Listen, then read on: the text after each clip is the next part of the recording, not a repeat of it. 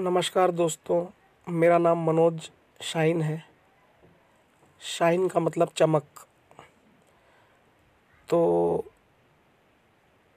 आज मैं आपको कुछ जानकारी देना चाहता हूँ।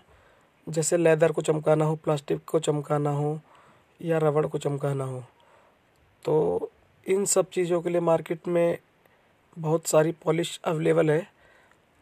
लेकिन फिर भी कई बार हमारे पास समय नहीं होता परचेज़ करने का, या ख़त्म हो जाता है हमारे पास, तो हम घर पे ही रखी कुछ ज़रूरी चीज़ों से इनमें दोबारा कैसे शाइन ला सकते हैं, ये मैं आपको बताना चाहता हूँ।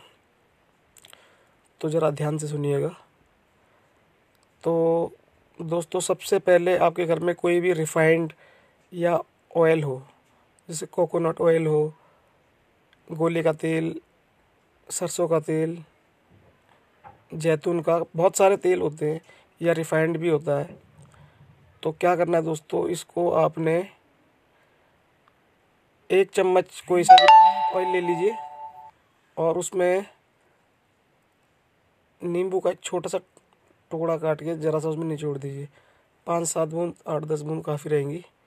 इन दोनों को मिक्स करके आप लगाएंगे लेदर रबड़ प्लास्टिक में, तो ये काफ़ी अच्छी शाइन देगा। और हाँ दोस्तों, इससे आप अपने शूज़ भी चमका सकते हैं लेदर रबड़ के। जी हाँ, आपके जूते चमक जाएंगे। धन्यवाद।